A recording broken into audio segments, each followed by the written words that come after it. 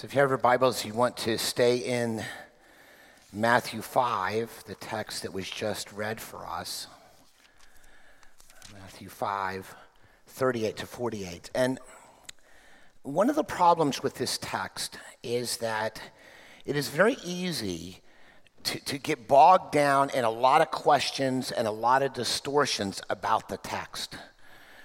And here are three of the biggest mistakes that I think Christians have made in trying to understand this text. The first mistake I think is made is when believers look at this text and try to make this about some macro, gigantic principle that governs all countries and the world itself.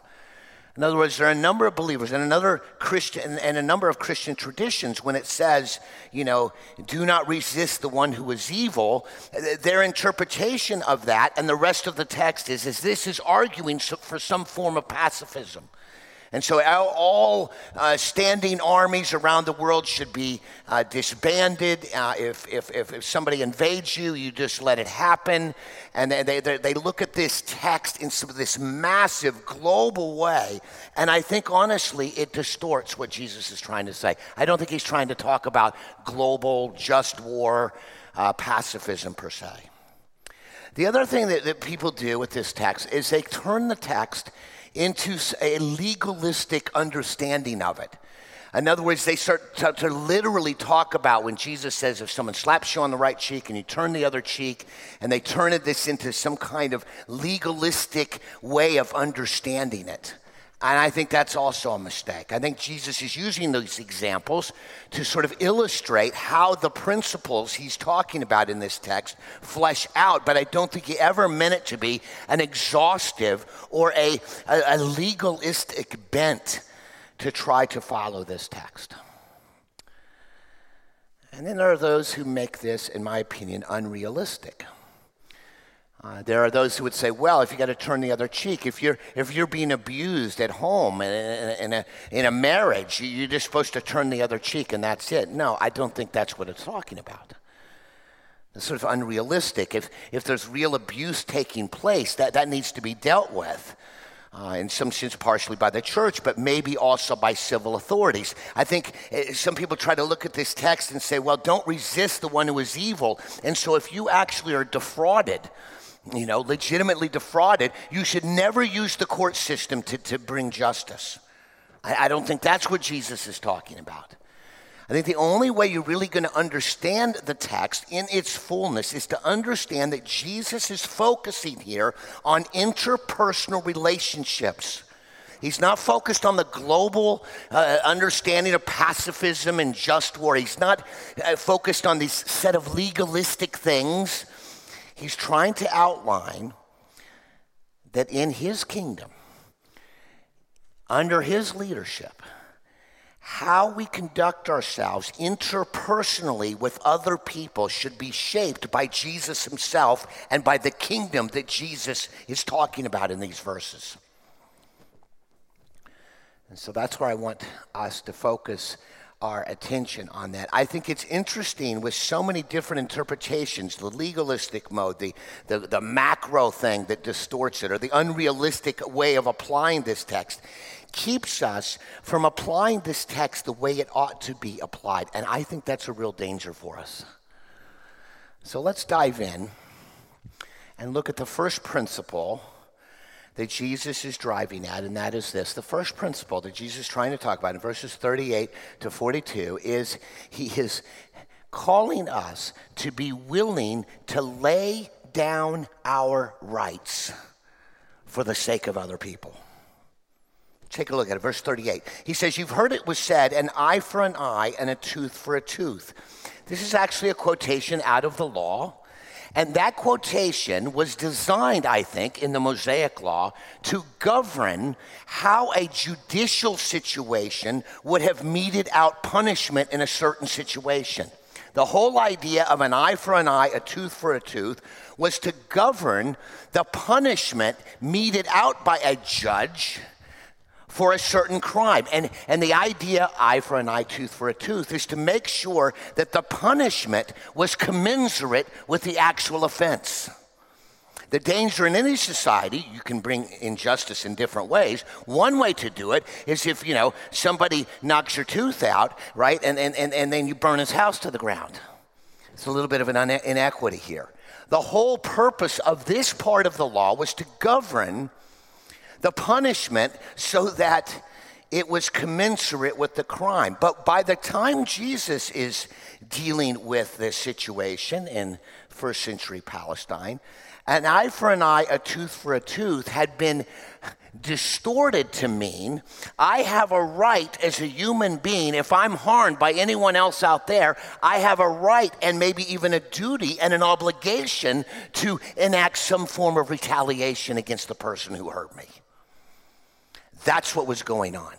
It was actually used not simply to minimize punishment to be commensurate with the crime. It had now become almost a statement of what we had a right to do under the law, so that anybody who harmed us, we could be justified in seeking some form of retaliation for them. And when Jesus says, he completely explodes that understanding of an eye for an eye and a tooth for a tooth. And here's what he says in verse 39. He says, "But I say to you, do not resist the one who is evil." In other words, what he's saying here is, do not pursue retaliation.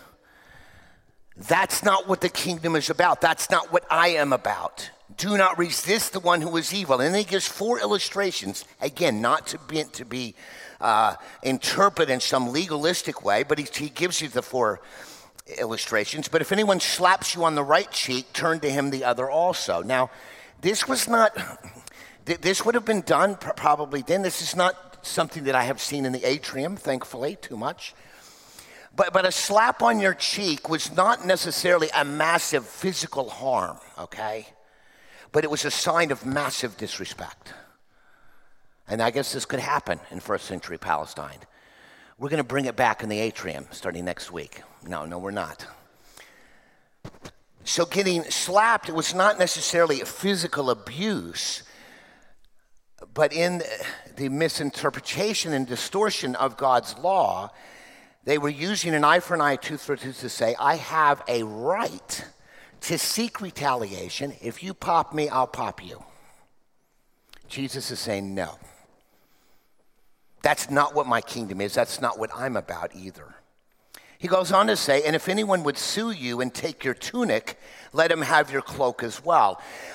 You could sue people back then, of course. In New Jersey, you can sue anybody for anything, all right?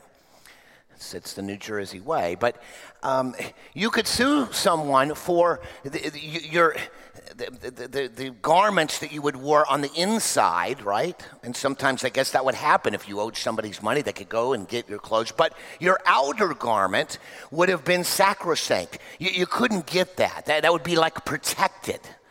What Jesus is saying, well, if someone sues you and is going to take your inner garments, why don't you be a little more generous and give him your outer garment as well? Now, I'm not sure this is, again, interpreting this legalistically is what Jesus is driving at. I think what Jesus is saying is, in terms of treating another person, if what is required of you by law or by custom is for you to do something, why don't you go the extra mile and do more than is required of you to show love and grace to someone else? Jesus is asking us not simply to tit for tat. He doesn't want us to retaliate, but he also doesn't want us just to mindlessly follow the letter of the law. He's saying, why don't you go the extra mile and do more than what the law or the law court or the judicial system would require, and which, no pun intended, but that's sort of the next thing here. Verse 41, and if anyone forces you to go 1 mile, go with him 2 miles. It would have been appropriate, I think at this time, our understanding is that a Roman soldier could have conscripted any Israelite and asked that Israelite to carry his belongings for 1 mile. Now, I'm sure the Israelites didn't like this. I'm sure the people who lived at this time didn't like the Roman army being able to do that. Jesus actually says, well, if you have to take it 1 mile, why don't you take it 2? In other words, go the extra mile. Don't insist on your rights. Don't limit the amount of love that you can show to other people based on this legalistic rendering. Go the extra mile, literally, to show extravagant love to those around you. Be willing to give up and lay down your rights for the sake of someone else. And lastly, verse 42, give to the one who begs from you and do not refuse the one who would borrow from you. Again, the idea here is to be generous. Lay down your rights. These are your things. If someone asks you if they can borrow your things, in some sense you have a right to say no. And I don't think these verses mean you can't ever say no. If you have someone who's habitually irresponsible, you may say, no. Call Tracy, or something.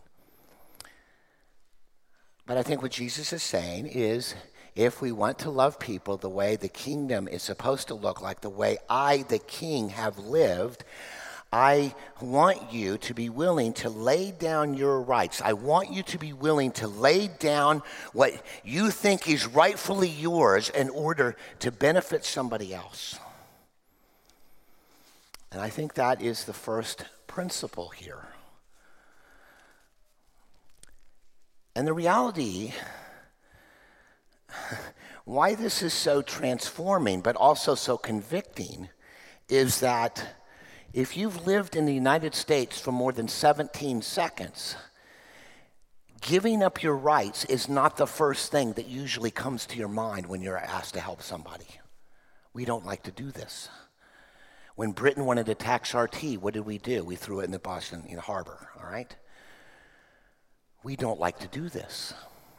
And this happens all the time. For those of you who have had kids, and you ever went on vacation, do you remember what it was like to drive 2 or 3 people who are sitting in the back seat of your car? And all of a sudden you hear, he pushed me. Yeah, well, she pushed me first. And all of a sudden you have Worldwide Wrestling Federation in your back seat on the interstate. Everybody's consumed with their rights. This is my space. You invaded my space. Therefore, I have the right to push you and do whatever I can to get you out of my space. Have you ever seen kids in a preschool nursery steal toys from another human being? Another little toddler, happily playing. Kid comes up and grabs it forcibly. That's mine. And then it's Darwinism, survival of the fittest. And you talk to the person, well, you can't take that toy. They say, well, he took my toy earlier. What is that all about? My rights. My rights have been violated. My rights have been compromised. And I'm unwilling to lay them down to benefit someone else. Well, it happens with adults too. I mean, recently I almost had a showdown in ShopRite. I bought a few items. I'm in the self-checkout. Nobody knows how to run the self-checkout, including me. No, all the lights flash, and the lines gets anyway. But I was in line first.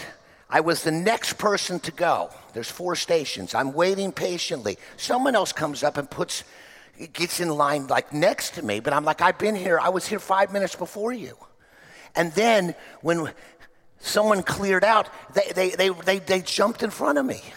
And I kind of looked around and like, well, is anybody going to help me here? And then another person got in line, did it again. The guy in front of me, the guy next to me goes, and he got mad at me. You got to be aggressive.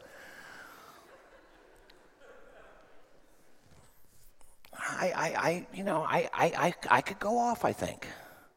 I promise when I do, I'll have a Princeton Alliance Church shirt. Okay? Try not to embarrass you. But I was internally upset.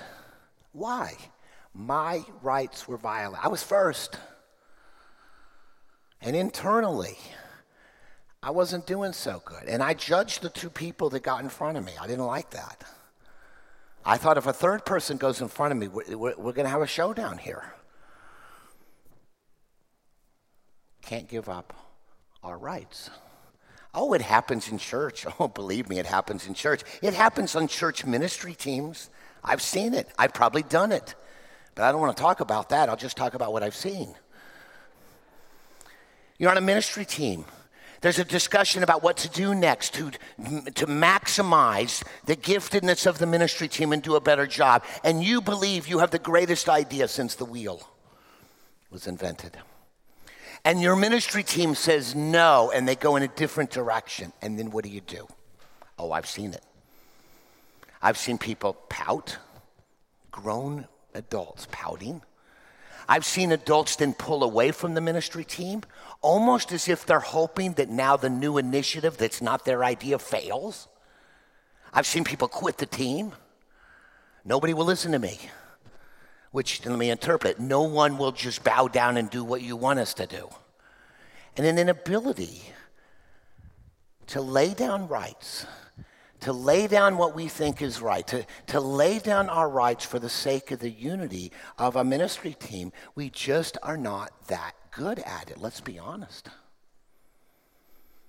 I was working at Chick-fil-A. I've told you I took a year off in ministry. I worked at Chick-fil-A. Saturday mornings, I was the manager in charge with everything. We made twice as much money on Saturday as any other day during the week. It was a hectic morning. And for 30 minutes, this is the way the schedule worked, I had to run the drive-thru. I put the headset on. This is before Chick-fil-A. Now they've got iPads or they got machines out in the drive-thru. This is where you had to listen to the person say what they needed. I hated this. I wasn't good at it. I can't do two things at the same time.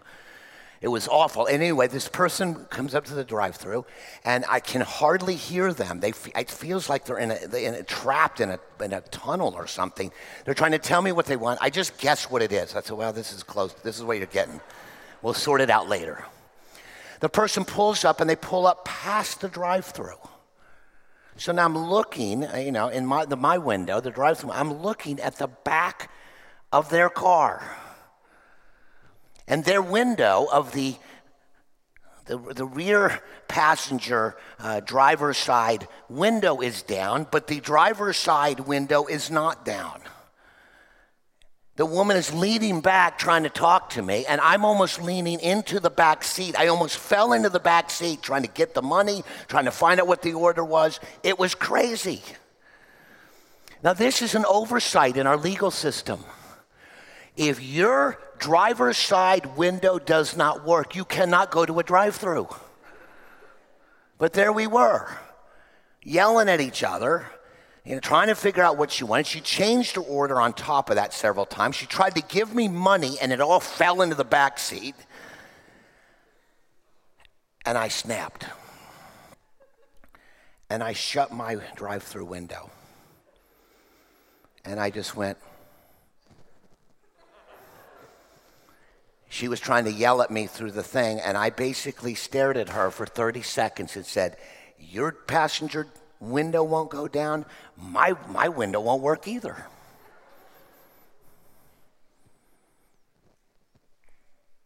It's not the Chick-fil-A way.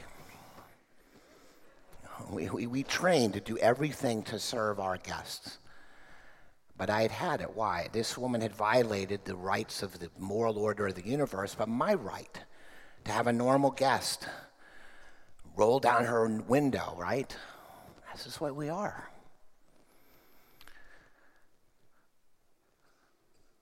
Let me read to you from Hebrews 12. Turn to Romans 12. Romans 12. I want you to see a passage that maps onto Jesus' words here in Matthew 5 about what is it look like to not be so consumed with our rights, to being willing to lay or set aside our rights for the sake of another. Romans 12:17, Paul says this, repay no one evil for evil, but give thought to do what is honorable in the sight of all. If possible, so far as it depends on you, live peaceably with all. Beloved, never avenge yourselves, but leave it to the wrath of God, for it is written, vengeance is mine, I will repay, says the Lord. To the contrary, if your enemy is hungry, feed him. If he is thirsty, give him something to drink. For by doing so, you will heap burning coals on his head. Do not be overcome by evil, but overcome with good. What Paul is saying is what Jesus is saying. Retaliation is not the way of the kingdom, and it's not the way of the king. We should be willing to absorb some of the evil and injustice. We should be willing to lay down our rights for the sake of another person. We don't have to insist that we be treated perfectly at all times. We're willing to live with some of the small injustices that take place at every level in order to love the person that we're dealing with and not to seek revenge. We leave the wrath of God to God. We let God deal with the person we may be dealing with, and instead of us trying to play God and get retaliation on our own terms.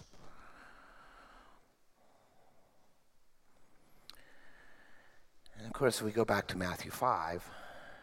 You're never going to do this if you don't go back to the Beatitudes and realize when Jesus said, "Blessed are the poor in spirit." When you realize that you have nothing to offer God, you had no goodness to merit salvation before a holy God.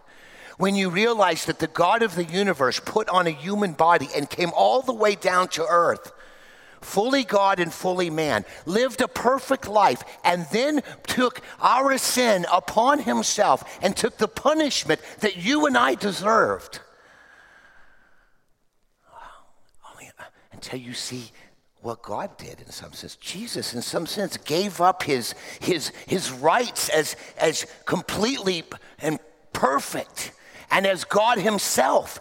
In some sense, he was still God, but he gave up the exercise of those prerogatives in order to lay his life down for people like you and me. He didn't insist on everybody treating him correctly, did he? In fact, what does the scripture say? It says, while we were still sinners, Christ died for us. And because he has put us in his kingdom by grace, he wants us to live out these kingdom priorities of grace and mercy, and just like our Savior set aside his prerogatives to serve others, he's asking us to mirror what Jesus did for us in the same way. No retaliation.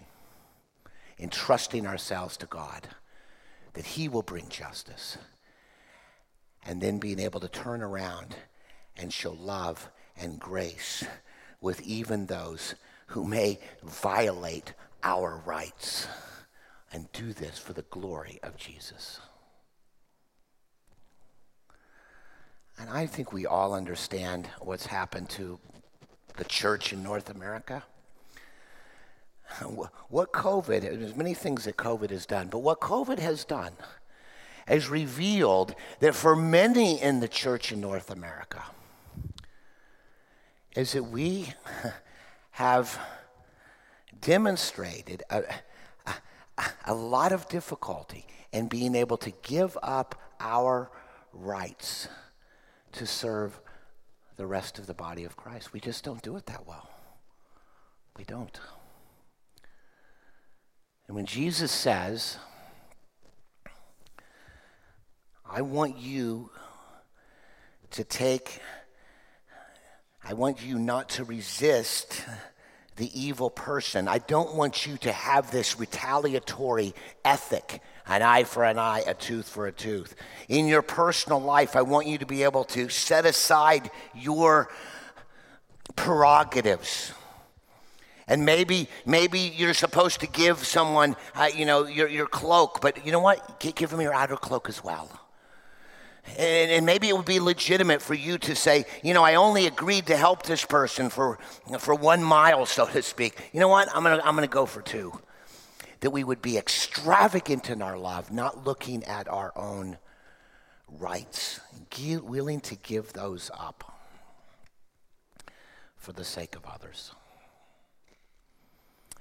Let's move on to the second principle. And you see that in verse 42. It's very simple. It says, is to love and pray for your enemies. Look what verse 42 says. You have heard that it was said, you shall love your neighbor and hate your enemy. Now, if you look in the Old Testament, there's really not verses that say that. This is another distortion of the scribes and Pharisees, a distortion of the law. And I think what's happening here is that for the Jewish people at this time, they were convinced they needed to love their neighbor. That was in the law. But they began to view any non-Jewish person as outside the parameters of that command, and they were the enemies, and therefore they did not have to love their enemies, which would have been Gentiles. That was that particular problem for them. Jesus, though, explodes that distortion of the law. Verse 44 says, but I say to you, love your enemies and pray for those who persecute you. Well, there's a verse for you. Love your enemies. Pray for those who persecute you. You think about that. What we typically do when there's someone at work, or there's someone in our neighborhood, or there's someone at our school, or even if there's someone at the church where we've got some tension, praying for them, loving them. No. What you need to do is avoid them in the atrium, step one. Step two, if you think they've been gossiping about you, you make sure you gossip with a number of people too, right? Get your public relations thing going, right? And what you never are going to do is intentionally reach out and do something loving and spend a lot of time praying. The prayers you might want to pray for your enemy are sort of the imprecatory, prayers in the book of Psalms. Jesus is saying, listen, in my kingdom, what the kingdom I want to establish and that I illustrate as Jesus, who's Lord of this kingdom, is a kingdom where people who are at odds with each other, those that are in the kingdom of Christ, intentionally reach out and love and pray and act completely countercultural to the way the rest of the world is.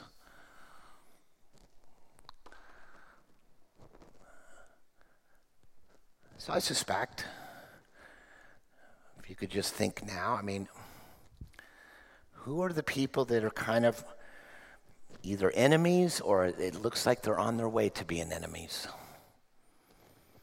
Are you praying for them? Are you intentionally loving them? Doing something nice for them? Caring for them in some way? Again, I think the thing you have to think about, you're never going to really move in this area until you realize what God did for you. We were all enemies of God. Before you came to Christ, we all shook our fist and said, thank you that you made me in your image, but I'm going to do my own thing. And I'm not only going to mess this world up, but I'm going to rebel against you, and I'm not going to submit to you. And what did Jesus do? Died in our place. And remember when he was on the cross, right? And he's got the soldiers, having a little, divvying up the clothes routine. And what does he say? Father, forgive them. They don't know what they're doing. You think about what we do when someone's harming us. We don't sit around and go, Father, forgive them. They don't know what they're doing. If we pray at all, we're saying, God, deal with this person justly. Forgetting that if God dealt with us in perfect justice, that wouldn't go too well. Or we turn around and we want to help the world see the dangerous person that's against us, so everyone can see and understand that. And what does Jesus do? Father, forgive them. They don't know what they're doing. I will die for them as well. And when you see what Jesus did for us in our rebellion, in our disobedience, and he turns around after doing all of that for us, and he turns around and says to us, I want you to go in now that you're in my kingdom by grace. Now that you don't deserve to be in my kingdom, but you are there. I want you to go out and I want you to demonstrate the same grace I showed you with everyone around you. That's what Jesus is driving at here. And the only way we can do this, the only way we can actually begin even to apply these texts, is we have to be deeply and more comprehensively and more consistently aware of how much God loved us first.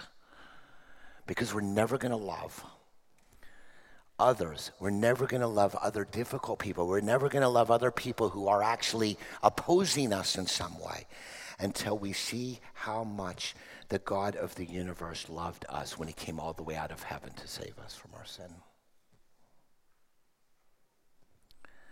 Just briefly as we wrap up.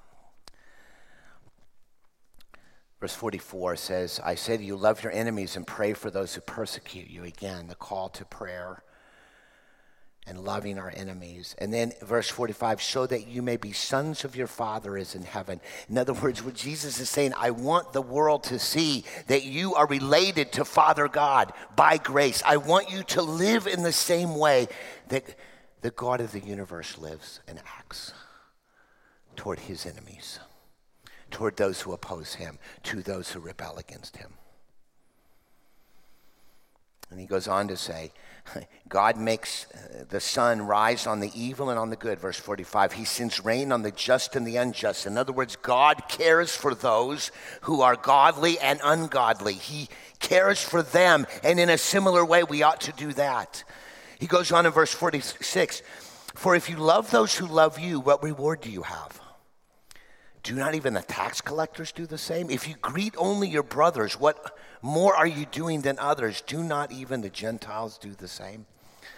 In other words, I think what Jesus is driving at, it's easy to love people who love you back. It's easy to love people who affirm you. But when you love people beyond that circle, you are demonstrating the reality of God working in you as he helps you by his grace and by the Holy Spirit to live out that kingdom in a new way.